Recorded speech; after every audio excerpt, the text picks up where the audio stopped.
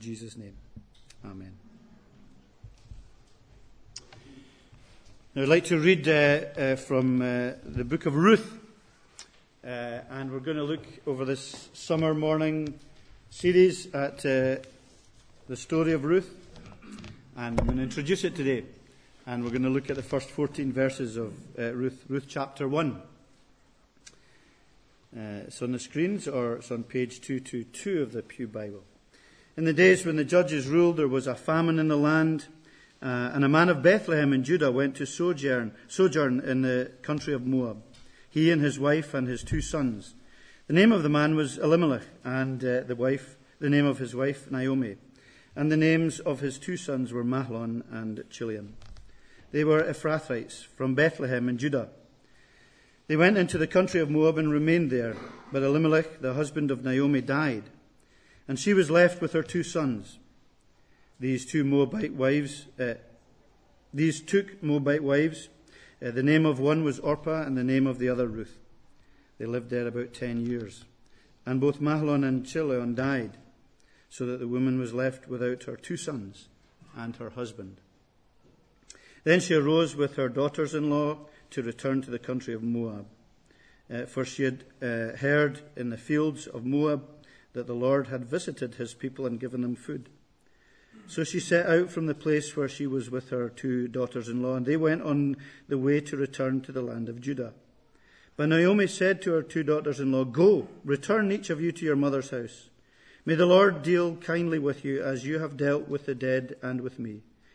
The Lord grant that you may find rest, each of you in the house of her husband." Then she kissed them, and they lifted up their voices and wept. And they said to her, "No, we will return with you to your people." And Naomi said, "Turn back, my daughters. Why will you go with me? Have I yet sons in my womb that they may become your husbands? Turn back, my daughters, go your way, for I am too old to have a husband. If I should say I have hope, even if I should have a husband this night and should bear sons, would you therefore wait till they were grown? Would you therefore refrain from marrying? No, my daughters, for it is exceedingly bitter to me for your sake that the hand of the Lord has gone out against me." Then they lifted up their voices and wept again. And Orpah kissed her mother-in-law, but Ruth clung to her. So I'm going to introduce the story of Ruth today, and we'll be looking at that for the next few Lord's days, we hope, together. Hannibal Smith from the A-Team always liked it when a plan came together. He would take out his cigar and he would say, "It's great when a plan comes together." It gave him focus and it gave them confidence. And a plan always gives us a sense of purpose and assurance. And those of us from the United Kingdom over this last week, and if you've been visiting from the States or elsewhere, you've come into a time of absolute turmoil in the UK, where we have recognised that our leaders have no plans whatsoever. They had no plans for staying in and no plans for going out. And if you're keen on football, then and you're an English fan, you'll also be sad, because it has come to pass that the manager had no plans either and no strategy. And so he's been given a hard time. So it's been a real week when the focus has been on a lack of plans and people going to ground and people hiding and not being willing to stand up and be counted and say, "Yeah, we've got a plan," apart from Nicola, of course. sorry, that was only a joke. But it's easy for her because she's Scottish. But we've seen that, and it's real. But at a more personal level and a more serious level in our lives, we like plans, you know. It's good to have plans, and it's good to have direction, and it's good to have meaning in our lives and a purpose. And we don't like being purposeless. We don't like drifting. We don't like not having a plan, some kind of focus for our lives. And very much more so spiritually when we think that it's important to think that our lives have a spiritual purpose and God has an interest in us. And of course, that's a hugely significant thing. What is my place in God's plan as a Christian? And maybe there's people now at this time of year, this time of life, looking, thinking about, searching for what is God's plan in their lives and wondering what he has in store for them. And the great thing about the Bible and the great thing about God's Word is we're reminded of who God is, that he is perfect. And because he's perfect, he's the perfect strategist. Absolutely. He will never be surprised. There will be nothing that will take him unguarded. He will never go to ground because he knows absolutely and completely and perfectly what his purpose is and what his plan is. God will never be winging it. He will never just be going along on a wing and a prayer. God knows exactly, with his perfect and glorious divine mind, what he has purposed and what he is doing. And we see that in the Bible. And that's one of the great things about the Bible. And one of the remarkable realities as we plunge into the Bible and learn more and more about it, we find it's not just random stories. It's not just a little bit here and a little bit there. But we have God who is revealing to us what he wants us to know. It's absolutely clearly threaded together because he wants us to know exactly what we need to know. There's a divine thread that goes from the very beginning to the very end of the Bible through these wonderful 66 books, which are so different in so many ways, but are fantastically unified. So what we don't have is we don't have a history of the world. We don't have the history of everything here in the Bible. But what we do have is God telling us what we need to hear and what he wants us to hear and what his purpose and plan is for us as we learn about him. And there's really two major themes. There's only two major themes, two major threads that are woven throughout Scripture. One is love, and the other is rescue. That's what the Scripture is about. It's about the love of God being outworked and revealed in our rescue, in our redemption. He's speaking and he's revealing and he's showing us his plan from the beginning of his nature and of his character, which is love. God is love. And it's a record. It's a record of his purpose and of his plan to secure and to keep and to win a people to himself that have been estranged and that have been divorced from him by their rebellion and by their desire for independence and from their listening to the deceit of the evil one. So, we have that basic. Now, that's obviously very basic, and that's a skimmed version of what the Bible is about. But I'm saying that so that we understand that Ruth, the book of Ruth, comes into that whole plan and purpose of God. It's not just a random love story in the middle of the Old Testament to just ground us and to keep us going while we read through Judges and Deuteronomy and all these difficult books. Although it might be that as well in God's perfect plan. But Ruth is very much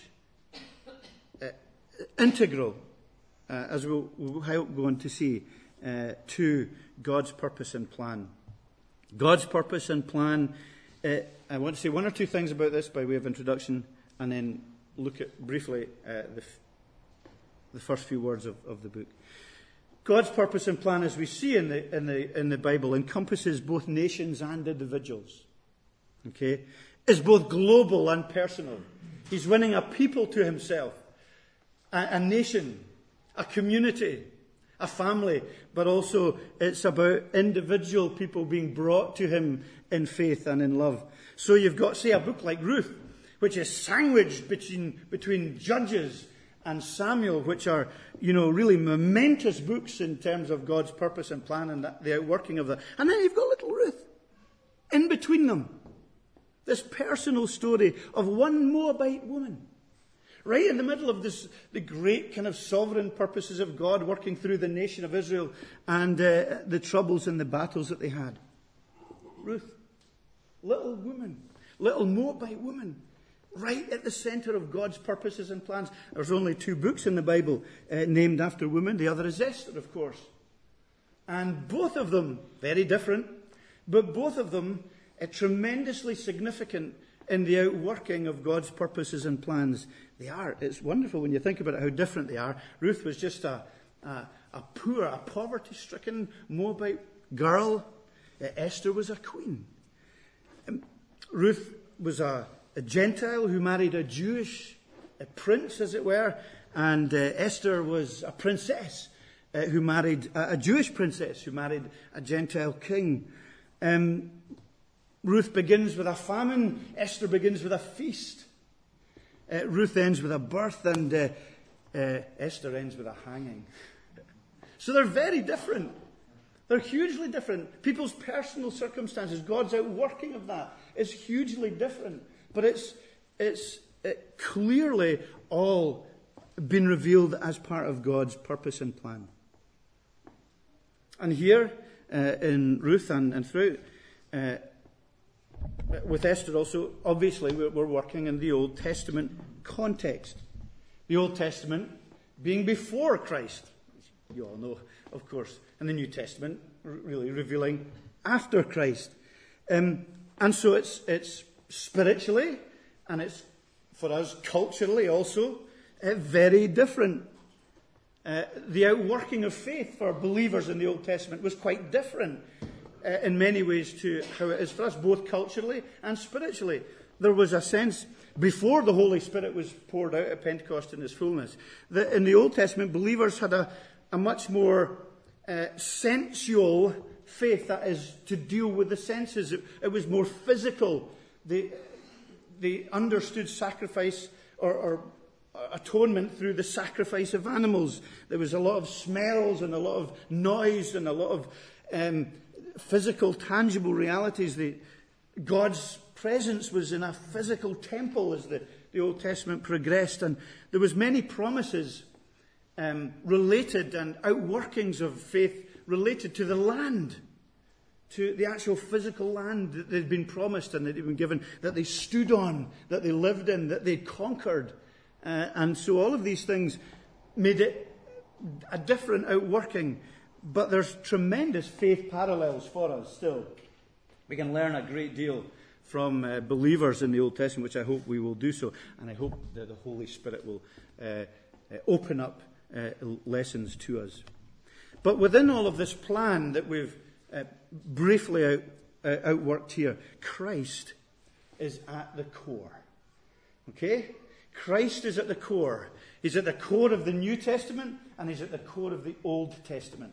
Because this is, the Bible is God's plan of love and rescue or redemption for us.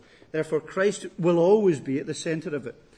And so you go to Matthew, for example, where we read, and the genealogy, which we only read part of, because I don't think Corey could read all the difficult names, so I only give him half.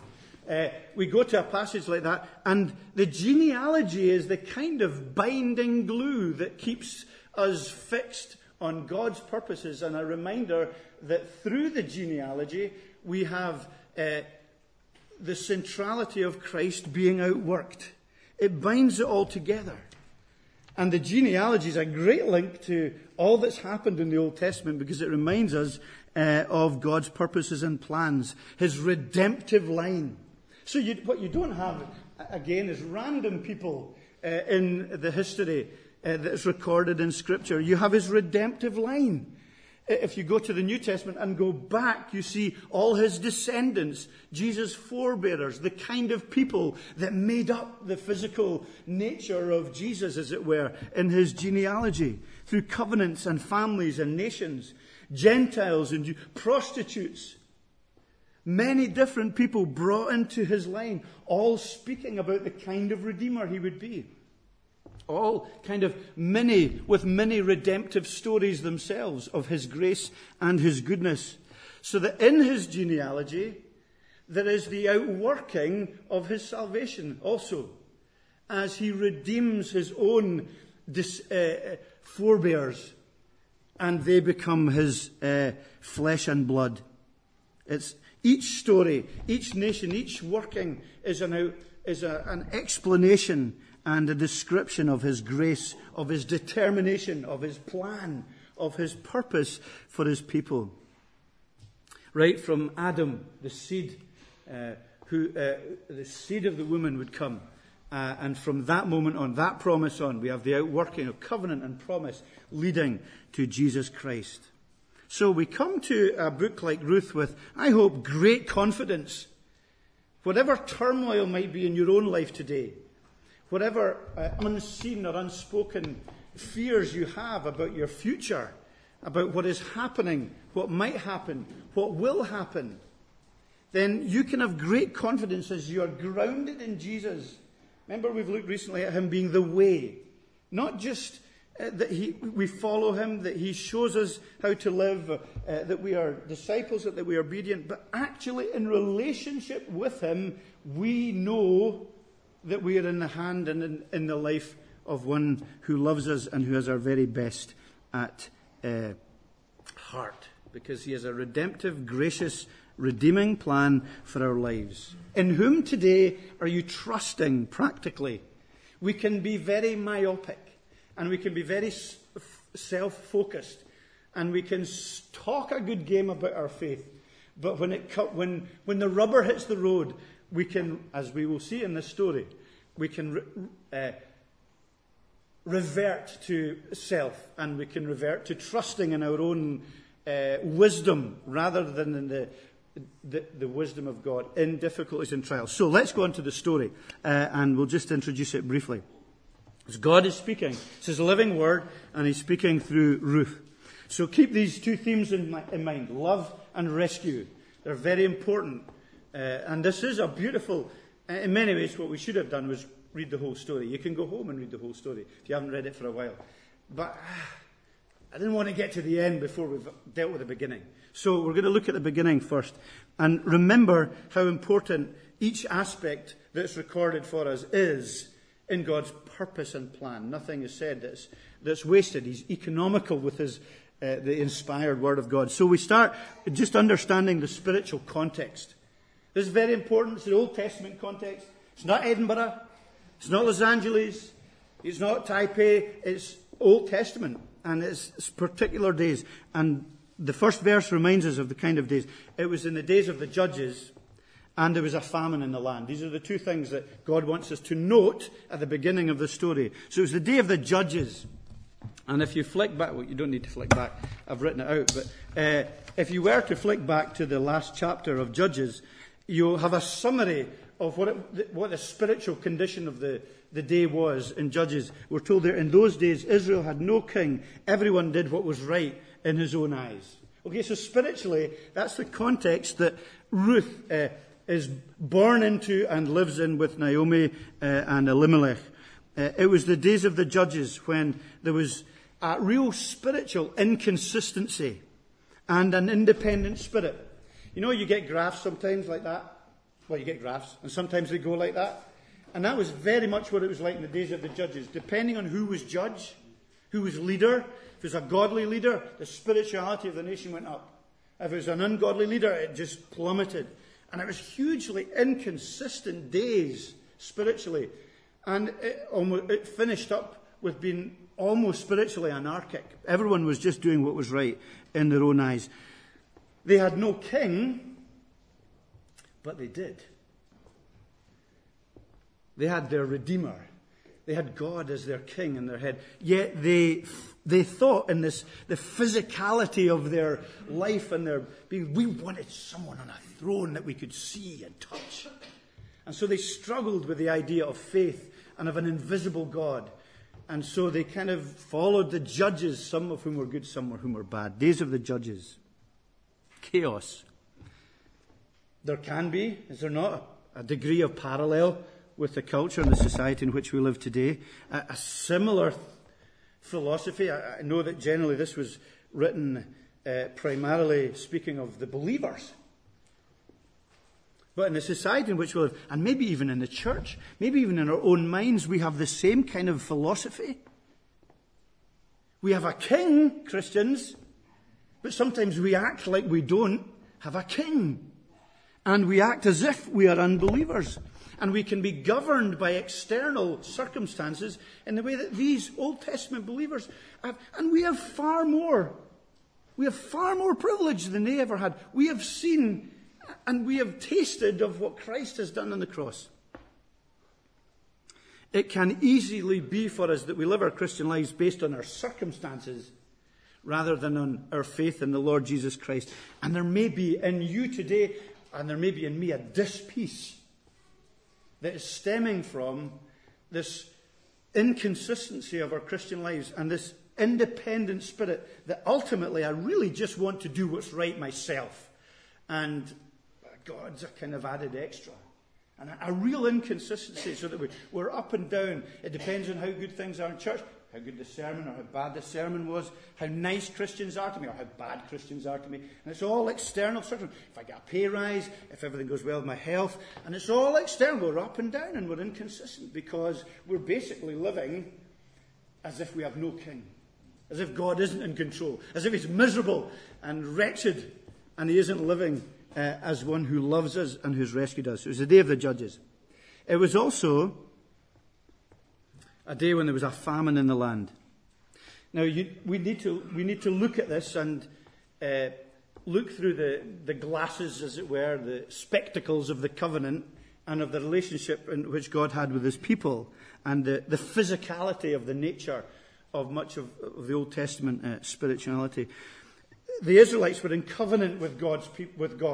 He had rescued them from slavery. He had brought them into the promised land. They were to inhabit and inherit, and they were to conquer the promised land. And he said to them, if you obey me as I am your Savior, I'm your Redeemer, if you obey me, you will know great blessings. It'll be a land flowing with milk and honey. You will have wonderful times here.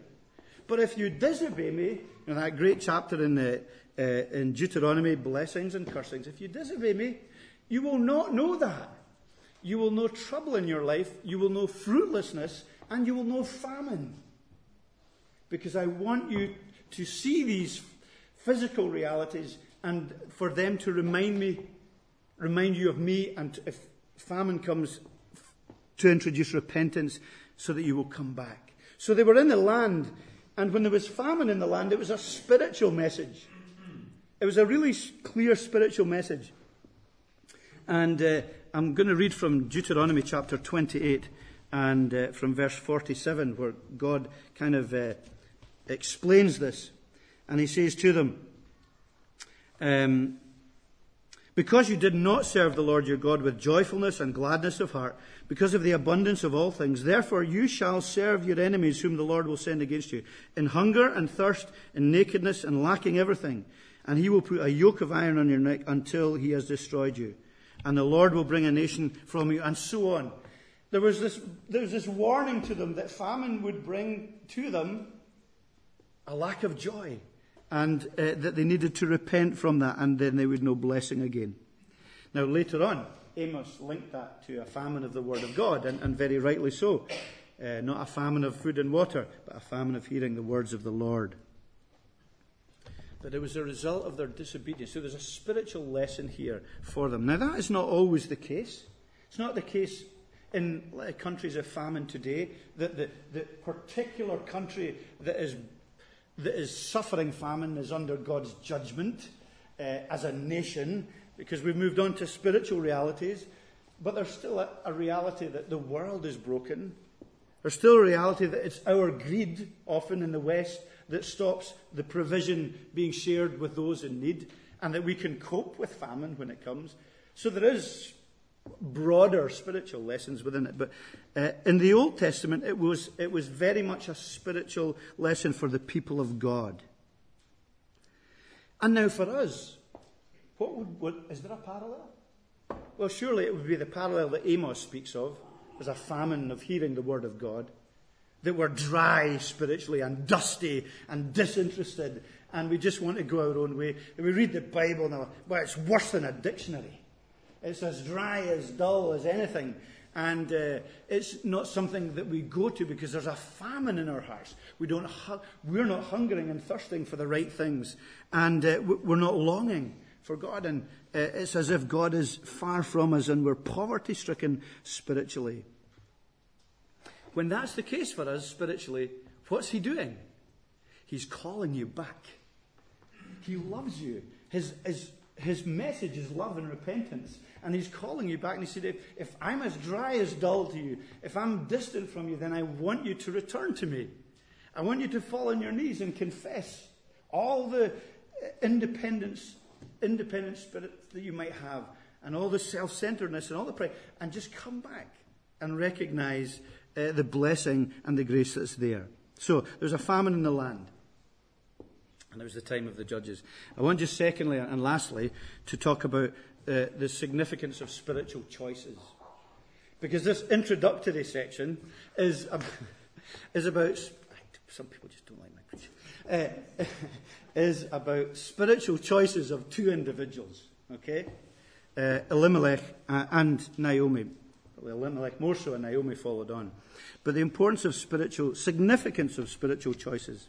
And for this, there's so many spiritual parallels for ourselves, even though it's in the Old Testament and it's different kind of situation. Elimelech, there was a famine in the land of Judah. And he would have known what that meant spiritually. He would have known what God was saying through that. He was part of the covenant people. And at that point, with his wife and 2 sons, he chose to leave Bethlehem. He chose to leave that part of Judah and go down to Moab to find food for his family. Now, we all might think that's a great thing to do. He's been a responsible dad, a responsible husband. He's looking after his family. And on the face of it, that would be a wise and responsible thing to do. Yet in the context of what we have here, let's think of what he's doing. He's leaving the promised land. He's leaving this land that had been gifted to the people, and he was leaving it in a time of famine when God was saying to him, look, it's not a change of circumstances that you need, it's a change of heart. Elimelech, I want you to turn back to me, with all the people to turn back to me, and I will provide food. Please, he says, don't go down to Moab.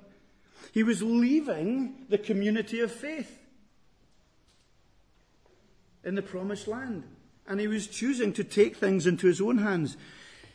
God's obviously failed in his promise here. God's obviously not given us what we want. I'm just going to work it out myself. God is hopeless. He's far away. He's distant. People keep talking about his promises. I'm a man and I'm going to sort it out myself. I'm going to look after my family and I'm going to feed them. And God's just a waste of space. He's going down to Moab himself, leaving God behind. It's ironic. He's leaving the house of bread. That's what Bethlehem means, the house of bread. The promises that go with that. Interestingly, the place where Jesus was born, wasn't it? The bread of life himself. The great Savior, the great Redeemer. So there's little hints towards the future in the genealogy of Jesus here even.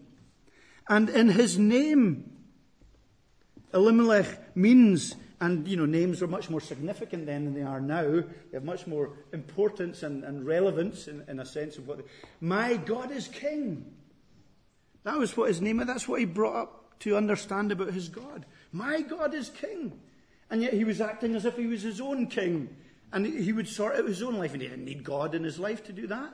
So he takes his family and he goes there. Where does he go? He goes to Moab. Moab. Do you know what Moab did when the people were going through the desert and they were going through the wilderness and they were looking for food? They came to Moab, and Moab wouldn't give them any food, wouldn't give them bread and water. So in Deuteronomy 23:4, God speaks into that and says, "Look, no Ammonite or Moabite or any of his descendants may enter into the assembly of the Lord, even down to the 10th generation. For they did not come to meet you with bread or water on your way when you came out of Egypt." Elimelech knew the story. He knew where he was going when he went to Moab. Moab were turncoats. They didn't help the Israelite people. They didn't give them food and water. Yet he was going down to Moab for food and water because he didn't believe God anymore and he would rather trust himself. There should have been for dear Elimelech all kinds of alarm bells ringing about what he was doing. All kinds of alarm bells. This isn't just an innocent guy heading down to look after his wife and family. He was going into enemy territory. He wasn't doing what was right. He wasn't being protective of his people. Now, there's millions of applications for that, aren't there, in our spiritual lives? When we are in a spiritual famine, maybe we're husbands or we're wives or we're fathers or we're bosses or we're teachers or whatever it might be, and we have responsibility and we feel a spiritual famine. And we decide, well, we're just going to turn our backs on God here. And we'll sort it out ourselves. And we'll look for our satisfaction elsewhere because God's given up. And I'm going to give up on God. And I'm going to take control of my life.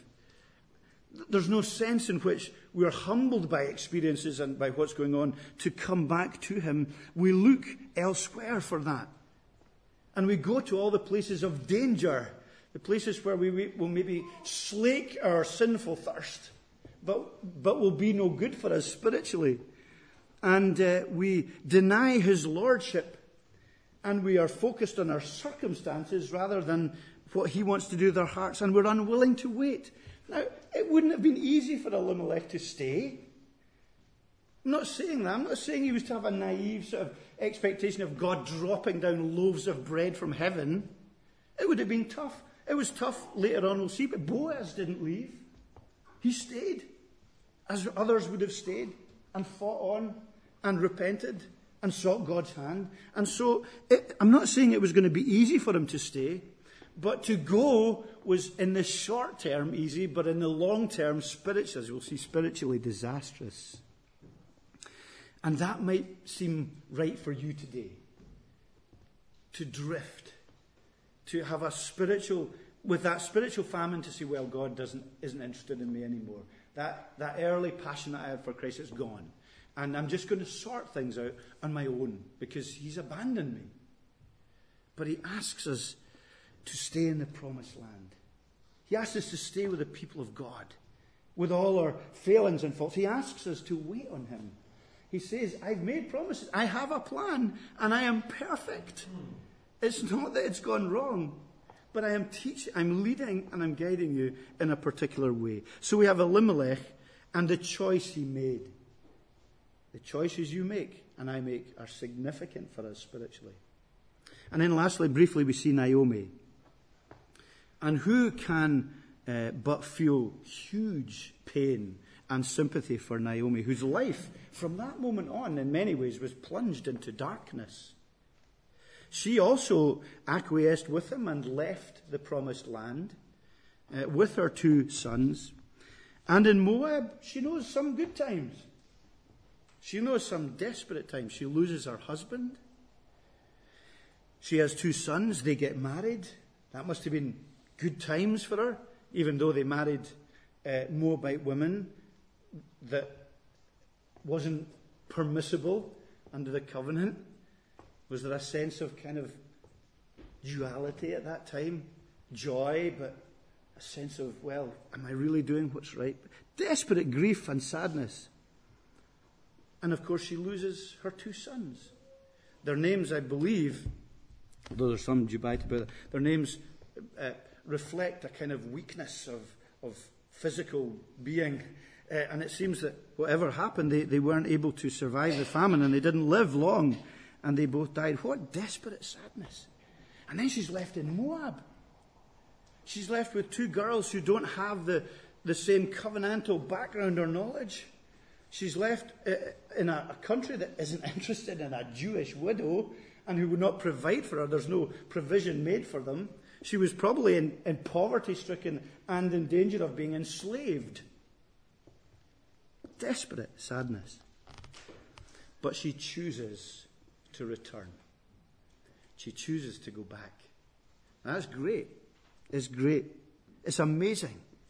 It's amazing in the purpose of God and God's plan that we see this happening.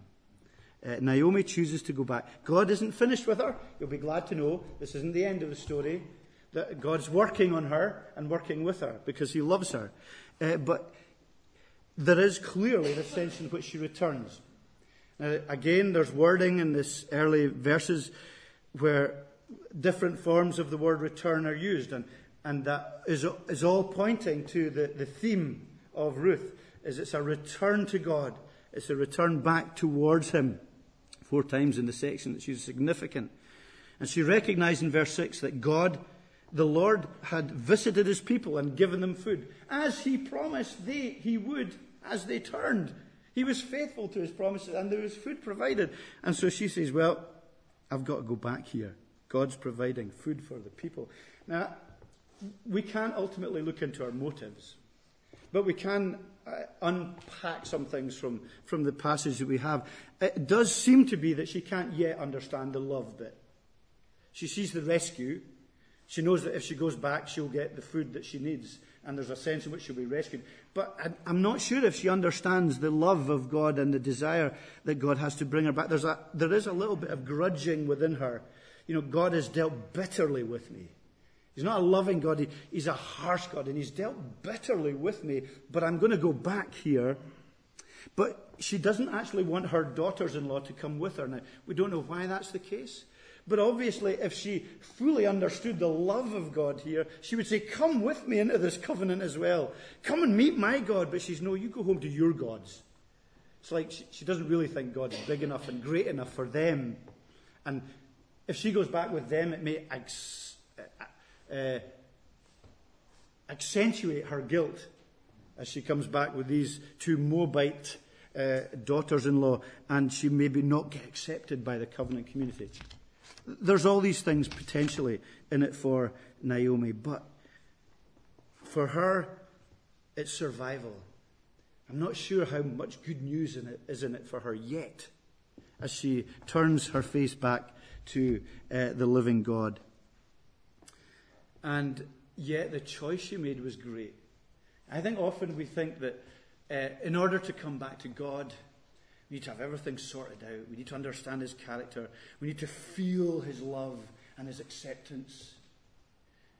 And yet, that often isn't the way. He simply asks us to return.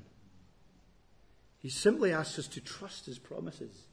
And says, you will understand. It will unfold. It will blossom in your life as you return to me. And that is so significant for us.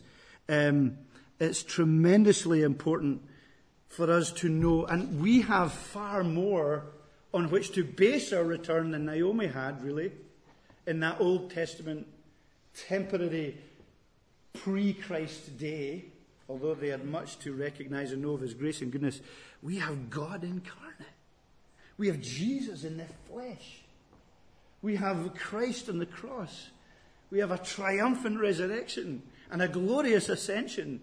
And we have 2,000 years of a people who are being brought into the kingdom. And we have far more. And yet for us, we're often blighted by a grudging faith as well.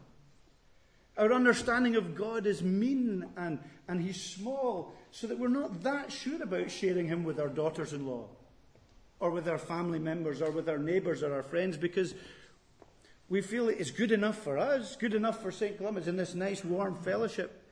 But he'll never have an interest in my friends, and it will be difficult for me to share that because I don't truly see him as a God of love and a God of rescue, but a God